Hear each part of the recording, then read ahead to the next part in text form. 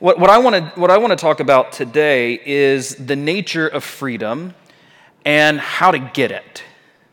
The nature of freedom and how, as followers of Jesus, to live in that freedom. And so before I get into that today, I want to ask you this question. I want you to just pause for a second, reflect, think back on your life, and answer just for yourself. Answer this question. When in your life did you feel the most free? I'll help you with it, but I want you to just think about it for a second. When in your life did you feel the most free? Is it right now? As I've gotten older, I can't remember my kids' names or ages, and lots of things have changed for me and us over the years. To have our youngest daughter be in high school is weird. To have our oldest, about to graduate college, that's weird for us. And to have a son in the middle who doesn't even live with us anymore because he's at school, away at college, that's weird. It's all weird.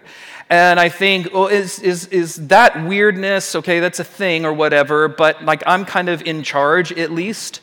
And so am I the most free? Do I feel the most free that I've ever felt in my life right now? With those transitions happening in life, greater levels of responsibility, the owing money for all of the bills and all of the living that we have to pay for here in the city.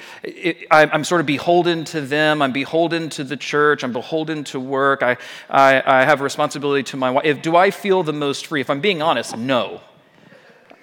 I might feel less free today than I've ever felt at any point in my life. It doesn't mean necessarily I am less free, but that's how I feel. It's how I process it. Was it in college for you? Did you feel the most free in college? Well, even then, you have like college bills to pay, or at least loans to take out. You have to go to class. If you want to be in college for any length of time, you have to go to class and do what the professors require you to do, et cetera, et cetera. There's a level of freedom there, but it's not really. I'm sure you didn't always feel free when you were in college. What about a teenager? No one feels free as a teenager. Everybody just knows you're not free. No, nothing's fair. Life isn't fair. Your parents are losers. And you just want the keys to a car. So why? Freedom. That's what keys to the car represent. It represents freedom. No one feels free as a teenager. What was it when you were a child? And I've reflected on that. I'm going to come back to this in a bit. Was it when you were a child? When really you had less authority than you've ever had in your life, less agency than you've ever had in your life, really and truly more dependent as a child than you've ever been in your life. And yet I have a suspicion that most of us, maybe not all, but most of us might say, but when I look back, that's when I felt the most free. I want us to look at Jesus' words here in John chapter 8 this morning. Jesus says some very interesting things about freedom, and they may be things that you know and things that you've heard before, but as I've read and meditated on and thought through this passage this week, man, these words have just hit me in a new and powerful way. John 8:31, that's where our teaching text begins. Verse 31 says, "To the Jews who had believed him, Jesus said, 'If you hold to my teaching, you are really my disciples.'" So Jesus is ultimately going to talk to this group of people about freedom and what freedom really is like and how to be free, how to get it. But at this point, Jesus has been proclaiming the truth about himself. He's been proclaiming the truth about the kingdom of heaven in Jerusalem. And as he's done so, as he's borne witness to the kingdom and himself, people have begun to believe. And we even have, that stated right in the verse. There were many Jews who believed Jesus about what he was saying. Now, whenever people believe what Jesus is saying, we see this throughout the scriptures, Jesus immediately tests their faith. And that's what's happening here. It's really important that we hear what Jesus says. Jesus is saying to those who already believe, "You are truly my disciples if." That if creates a real problem for us. Because what that if does, it makes it possible then that we can believe Jesus and his message about the kingdom and not really be his disciples. That's what Jesus is introducing here. What's the difference between a person who believes Jesus and a person who is my disciple? Jesus says this plainly: if you hold to my teaching, you are really my disciples. If you hold to my teaching, you really are my disciples. I want to take this a piece at a time because really there are three pieces to Jesus' statement that are all, I think, equally important. The first is this: if, again, here's the conditional clause, if being a true disciple is conditional. In other words, we aren't disciples of Jesus just because we believe him. We aren't disciples of Jesus just because we read the Bible. We aren't disciples of Jesus just because we go to church. Now, we're all going to walk out feeling awfully prideful that we came today, like we're the real, true saints. And I think that's true. But it doesn't make you a true disciple any more than it makes me a true disciple. If to those who believed him. These aren't people who are rejecting Jesus. These are people who have believed him. Jesus says, if. If what? What is the condition then? Jesus says, if you hold to. That's the next segment. The word translated as hold here, and if you have a different version of the scriptures that you're reading, this is coming from the New International Version, but you might have a different version of the scriptures like the ESV or something. And your word there might not be translated hold, but it's the word minu.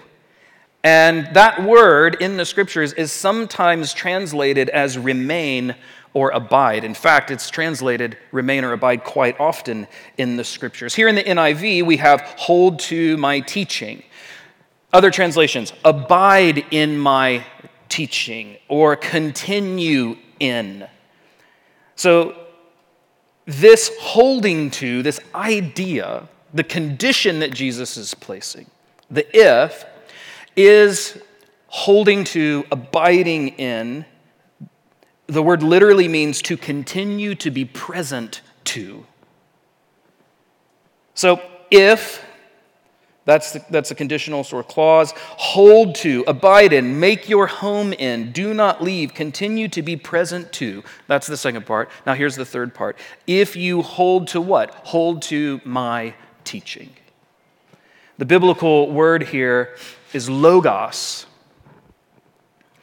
And this word logos is all over the New Testament scriptures. This is the same word translated here as teaching that's translated, not only translated as word in John 1:1, which says, in the beginning was the logos. It's the same exact word. Not only is it translated word and not teaching there, it's actually meant to represent Jesus because it's capitalized. It is a personal pronoun. So Jesus is saying, if you hold to my, not just like, here's what I've said, just hold to that, not just hold to my teaching, but we understand because the word logos is used, it's even bigger than that. It certainly contains all that Jesus has said, but not just what he's written so far. It's this idea of remaining in, abiding in, being present to and with Jesus, ongoing, so that we might receive instruction, so we might receive encouragement, so we might understand the world through Jesus' lens. And that's what Jesus is saying we are to hold to or abide in or to make our home in. Jesus is the Logos, but holding to Jesus means holding to all that Jesus is and represents and says. This is the conditional part of Jesus' statement to those who believe, meaning it's not automatic for those who believe. If you hold to my teaching. Jesus says, if you hold to my teaching, then what? What's the payoff? If you hold to my teaching, then you really are my disciples. This is the test of true discipleship. Jesus is not testing the sincerity, I don't think, of their belief. Jesus isn't saying, you think you believe in me. Or yeah, I've heard you say you believe in me, and roll his eyes. So we don't see that here at all. Jesus isn't testing the sincerity of their belief or their hearts. He's not testing their authenticity or their level of conviction. He's testing whether they will hold to him and his word when things get rough. Maybe he's also testing whether we will hold to him and his words when things get really good. Will we hold to Jesus and his teaching no matter what? Will we continue to be present to Jesus and his teaching? That is the test of true discipleship. So I think Jesus wants to know, will they hold to his teaching when the people he's speaking to, when they lose somebody that they love? Or when they see innocent people suffering? Or when the addiction that they have is too strong, or when the temptation is too great, or when their whole world just becomes a complete dumpster fire, will they hold to Jesus then? That is the test of true discipleship. It seems like Jesus is kind of going awfully hard at these people, isn't he?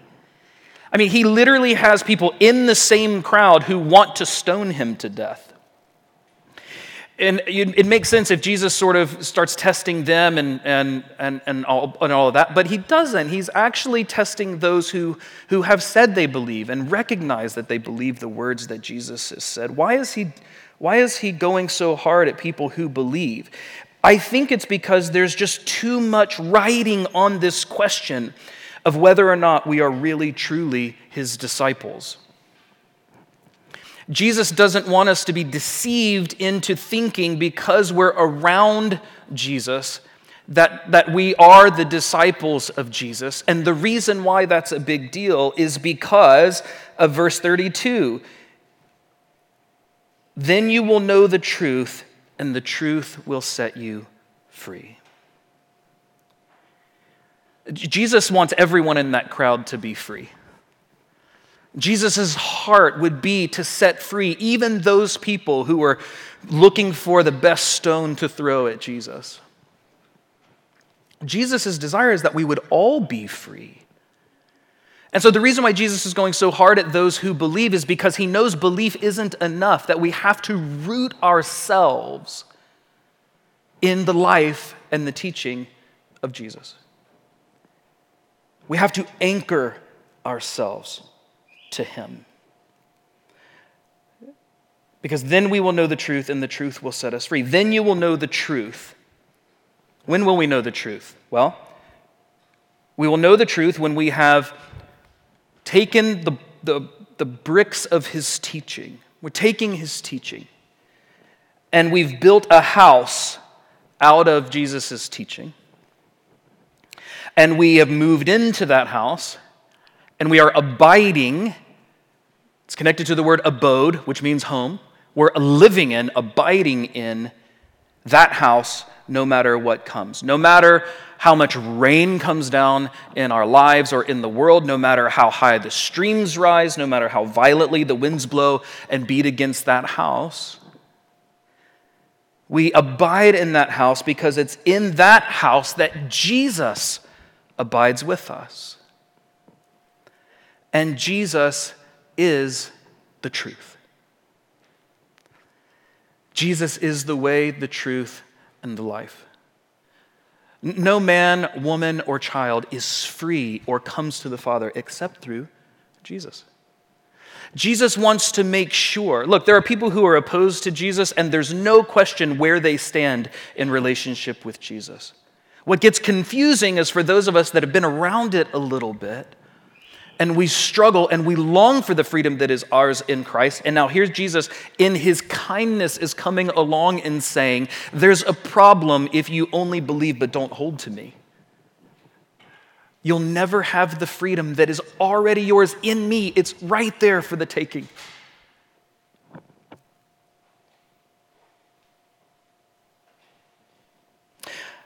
Curious, how many of you this morning, in fact, I'm going to ask you to raise your hands. How many of you this morning got up early to watch the sunrise? Just raise your hand. Okay, just look around. I'm going to put my hand down. So nobody? Okay. No one in this room got up early on the day we set our clocks forward and made their coffee and went to their roof, faced east, and watched the sun come up. Not a single person in this entire room did that. We know that the sun rose this morning because we saw the light when we woke up today. But watching the sunrise, experiencing the sunrise, that would have required us to do a couple of things, wouldn't it? It would have required us to rise early and to face east. Listen, that's what the freedom or knowing freedom is like. It's like watching the sunrise. Jesus has set us free, and now experiencing that freedom requires us to hold to Jesus, to hold fast to his teaching, to his word, to continue to be present to Jesus and his teaching, no matter what will come. Then you will know the truth. Okay, so that's the first part of that statement. When you have committed yourself to the way of Jesus, then you will know the truth. And then the second part of that statement is, and the truth will set you free. Why truth? Have you thought about that? Why truth? What is it about truth that sets us free? Well, truth sets us free because it was a lie that took away our freedom. You picture Adam and Eve in the garden. Jesus is there at the beginning. In the beginning was the Word, and the Word was with God, and the Word was God, and the Word was with God in the beginning. And then John goes on to say that all things were created, and that all things that were created through the Word, Jesus. He's there at the beginning. Here's Adam and Eve in the garden. They literally have the world at their feet. I mean, they live and enjoy this beautiful shalom, this relationship with God and with one another and with the animals. I mean, we were watching a nature show earlier this week, and I'm amazed at how much nature keeps coming out with. I mean, it's like new every time. As soon as you think you've seen all of the animals and all of their behaviors and all of that, something else comes on and just blows your mind, just blows you away. Here's Adam and Eve enjoying the incredible sort of feast of life that is in front of them, right in the middle of it. And then they're deceived. And the thing that takes down humanity is the lie. It's taking in the lie. It's receiving the lie. It's believing the lie. And once they believed the lie of the enemy, the rest was history. Their freedom was gone, according to the scriptures. This is what Revelation 12:9 has to say about God's enemy. So the great dragon was thrown out, the ancient serpent who is called the devil and Satan, the one who deceives the whole world. He was thrown to earth, and his angels with him. This is what the enemy does.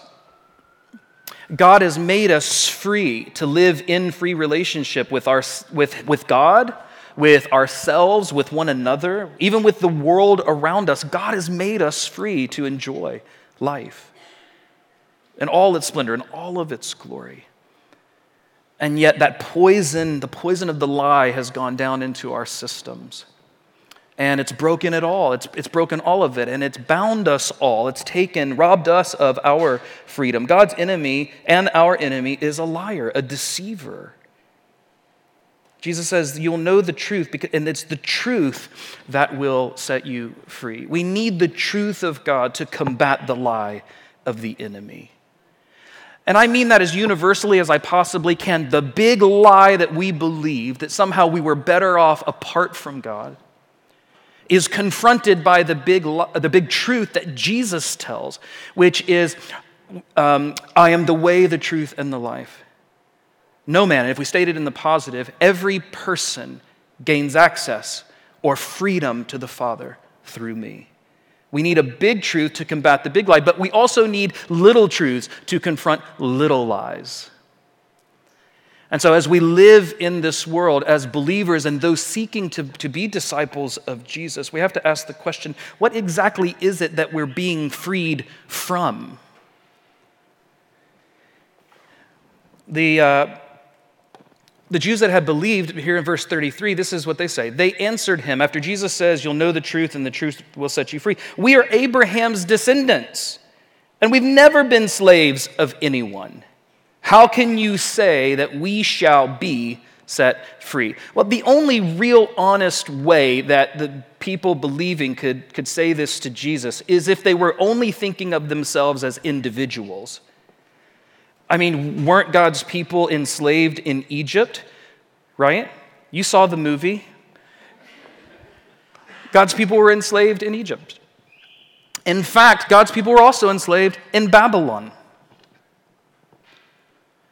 So as a people, that's not true. Yes, you have been a slave as a people. And I think God wants us to think of slavery in those terms and freedom in those terms. Both collectively as a people, we have all known freedom. We've all known slavery because that's a part of our story. Regardless of how free you feel today. But Jesus also wants us to think about freedom in individual terms as well. We are Abraham's children, they said. How can you say that we will be set free? Free from what? The Jews who believe Jesus are taking offense to him. And here's what I think that they don't understand. One, I don't think they understand the nature of their own slavery. And number two, I don't think they understand the true nature of the kind of freedom that Jesus is offering. Verse 34, Jesus replied, very truly I tell you, everyone who sins is a sin to slave. Slave, that was funny. Slave to sin. Everyone who sins is a slave to sin.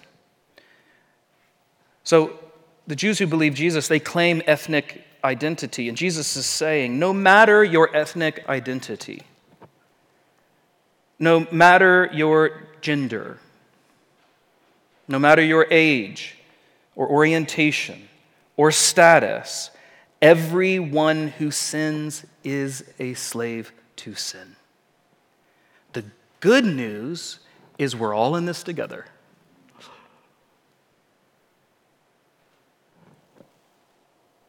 We all suffer. The poison has gone in all of us. And the freedom that was stolen from the first of us in the garden was stolen from all of us who came after. We don't even have to look at the outside world to recognize that we live enslaved. We see it in the mirror. We see it in our own brokenness, our own pain, our own frustration, our own failures, our own sin. And everyone who sins, plural, which we should take to mean sort of individual transgressions, is a slave to sin, singular, which is like a global condition. And Jesus is offering freedom from sin. See, here I think Jesus is addressing not so much sin as individual transgressions against God, taken from the context of what Jesus has already said in John chapter 8, although those certainly qualify here. More than sin as transgressions against God, Jesus is addressing the condition of sin. That's what enslaves us. The sickness that nearly destroyed the entire world and everything in it, including you and me. That's what Jesus is talking about. He's talking about the curse that separates us from God, ourselves, one another, and ultimately the world. Because at the root of all of our brokenness, and we all come into this room with nuanced brokenness. We're all broken in sort of a fun concoction of ways, aren't we? We all have our unique blend of brokenness that we bring to everything. We bring into this community, we bring into relationships, we bring into our, even when we sleep, we're bringing our brokenness into that. And at the root of all of that brokenness lies a problem that is fundamentally spiritual in nature. Please hear me. I'm not saying that every problem you and I have is only a spiritual problem. Some of you need to go to a doctor, a physical doctor, because you have a physical problem. Some of you need to go to a mental health professional who can help you process, a therapist, a counselor that can help you process your journey and think about your life and self-reflect in ways that bring some truth and maybe a pathway forward. I'm not saying just pray all of your problems away, but what I am saying is that all of those problems are rooted in the spiritual problem, that we believed a lie and have been separated from God. At the root of all of our brokenness is that sin condition from which Jesus has set us free. The freedom that Jesus is talking about here is spiritual freedom. That's what Jesus is talking about. And it's a kind of freedom that nobody can take away from us. When we are set free from the sin that's at the root of all of our brokenness, then we can experience freedom from the fruit of that sin as well, because that's what happens. Our lives are planted in the soil that's been tainted, and at our root is that sin, that poison that's gone in, and that works its way up through our lives and bears the fruit of brokenness in our lives. We were raised by imperfect parents. Why? Because the brokenness of their parents and their time bore its fruit in their lives. And their parents, the same would be true for them. And for us, it's true as well. All of us. So when we are set free from the sin at the root of all of our brokenness, then we can experience freedom from the fruit of that sin as well. But it does us little good to address the fruit of the sin or brokenness in our lives without addressing the root of it, the poison. And that's what Jesus does. Pride is a fruit of brokenness, of sin. Jealousy, envy, greed, bigotry, violence, poverty, sickness, death, and the list goes on. There are many fruits.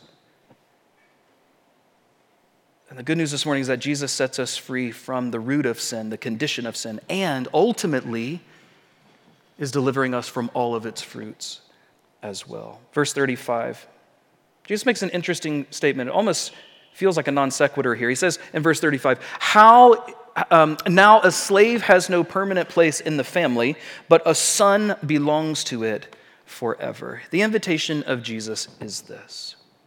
To those who believed, here's the invitation.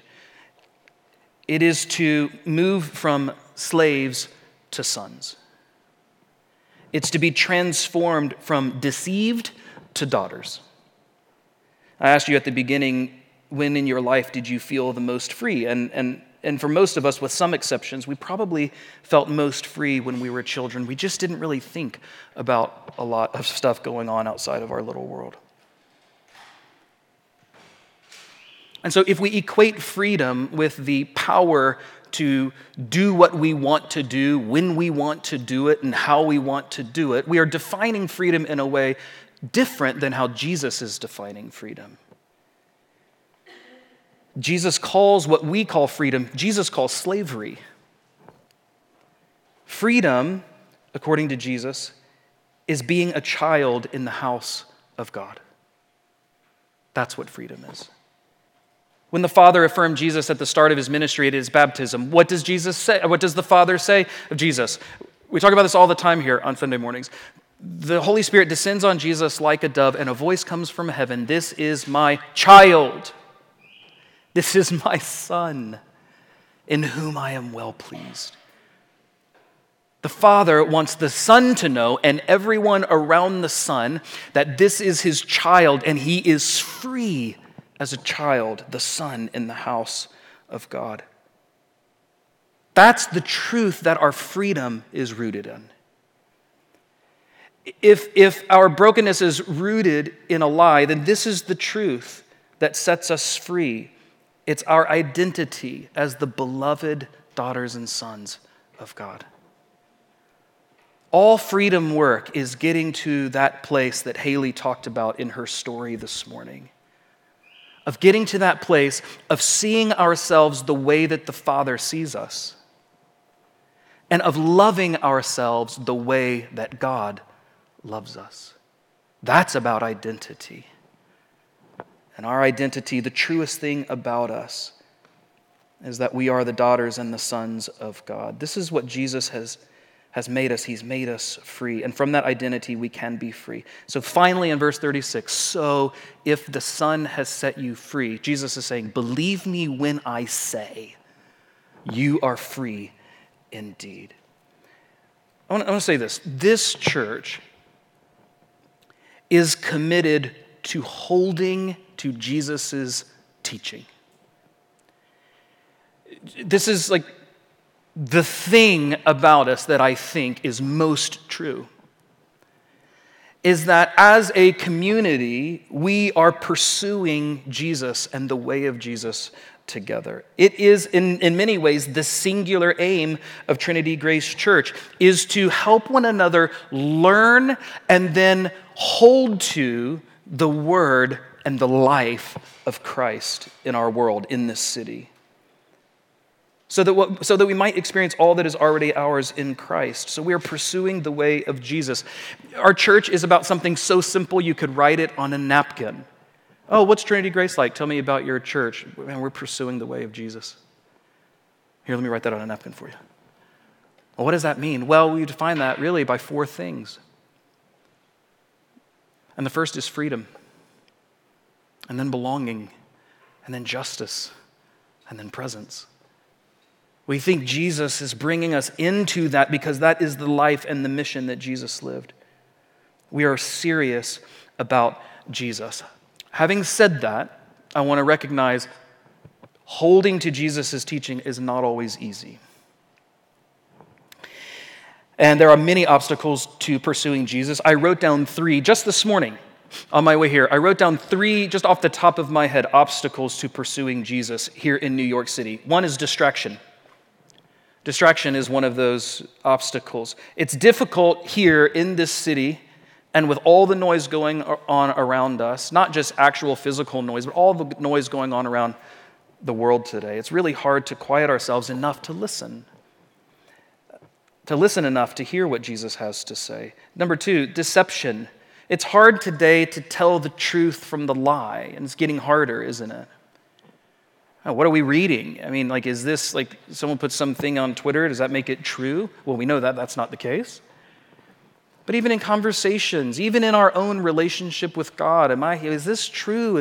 What am I hearing? It's hard to tell the truth from the lie. We are still being deceived by the enemy because that's what the enemy does, continuing to tell us lies. Number 3, doubt. Some of us allow our doubt to keep us from God, not recognizing that asking questions in doubt, that's God is inviting us to bring our doubt. In fact, doubt can be a pathway to God and freedom with God. But maybe the reason why some of us doubt is because we look at the evil in the world and we begin to question the nature of a God who would allow it. There are lots of other reasons that create doubt in our minds. Maybe things we're experiencing or not experiencing that we thought we might or would hope to experience. But distraction, deception, and doubt are just 3 of many obstacles to pursuing the life of Jesus. What I want to say about that is this, that we must overcome these obstacles.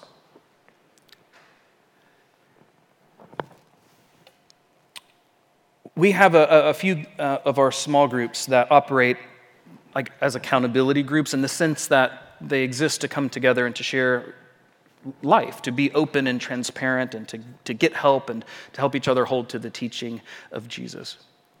And that's so encouraging.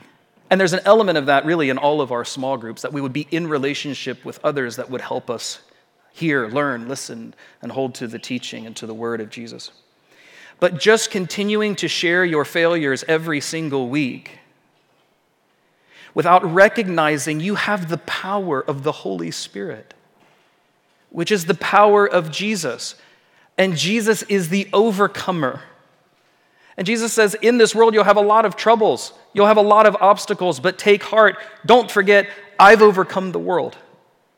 And so what I want to encourage you with today and challenge you to think about is, what will it look like to actually overcome the obstacles, to move beyond them, to actually be set free. Now, I know you don't want to keep showing up at your group and talking about the same sin over and over again, or the same habit, or the same concern, or the same doubt, or the same fear, whatever it is. I know you don't want to keep doing that. But I want you to know that you can experience freedom. And sometimes freedom is hard to get in the normal sort of everyday flow of life. So that's why, starting on March 22nd, we are together going to embark on this 21 Days of Freedom journey. And so this journey is very simple, but it's going to culminate on Easter Sunday. But the simplicity of the journey is this. It's the aim to help you break through of some of those stubborn obstacles that have kept you from experiencing freedom in Jesus. And there are many in this room. Our aim is that you might experience a new level of freedom in your life. So here's how the 21 days will break down. Just some very simple elements. One, there's a simple, very, very short daily reading. There's a very short passage of scripture that you can read, and just a little devotional thought. But built into that daily devotional are the practices of prayer and fasting. And so I'm going to be talking about fasting next week and then prayer the following week. And the reason I'm going to talk about fasting next week is to give you a week to digest, so to speak, no pun intended, to digest your fast of choice. How are you going to engage in this journey? So I'll be talking all about what that could look like for you next week, so come back and be with us for that. As I mentioned at the start this morning, I want to talk about over the next 2 weeks how fasting and prayer can help us break through, help us overcome obstacles that have been difficult to overcome. So you can sign up, and I want to encourage you to sign up today. I was very encouraged. Some of you actually read the newsletter this week and signed up. I couldn't believe it. That I'm very thrilled that the communication is working a little bit, but I want to give you, the rest of you, an opportunity to do this as well. So we have a link that we can put up. Stephen? Okay, great. So bit.ly/TGC21 days. If you go to that link, and you can sign up, and that will take you to the devotional that we'll be using. We didn't write it. We're using a devotional that's already been written. And you can begin making preparations now to join us on that journey. But what I want to say to you is, if the Son has set you free, you are free indeed.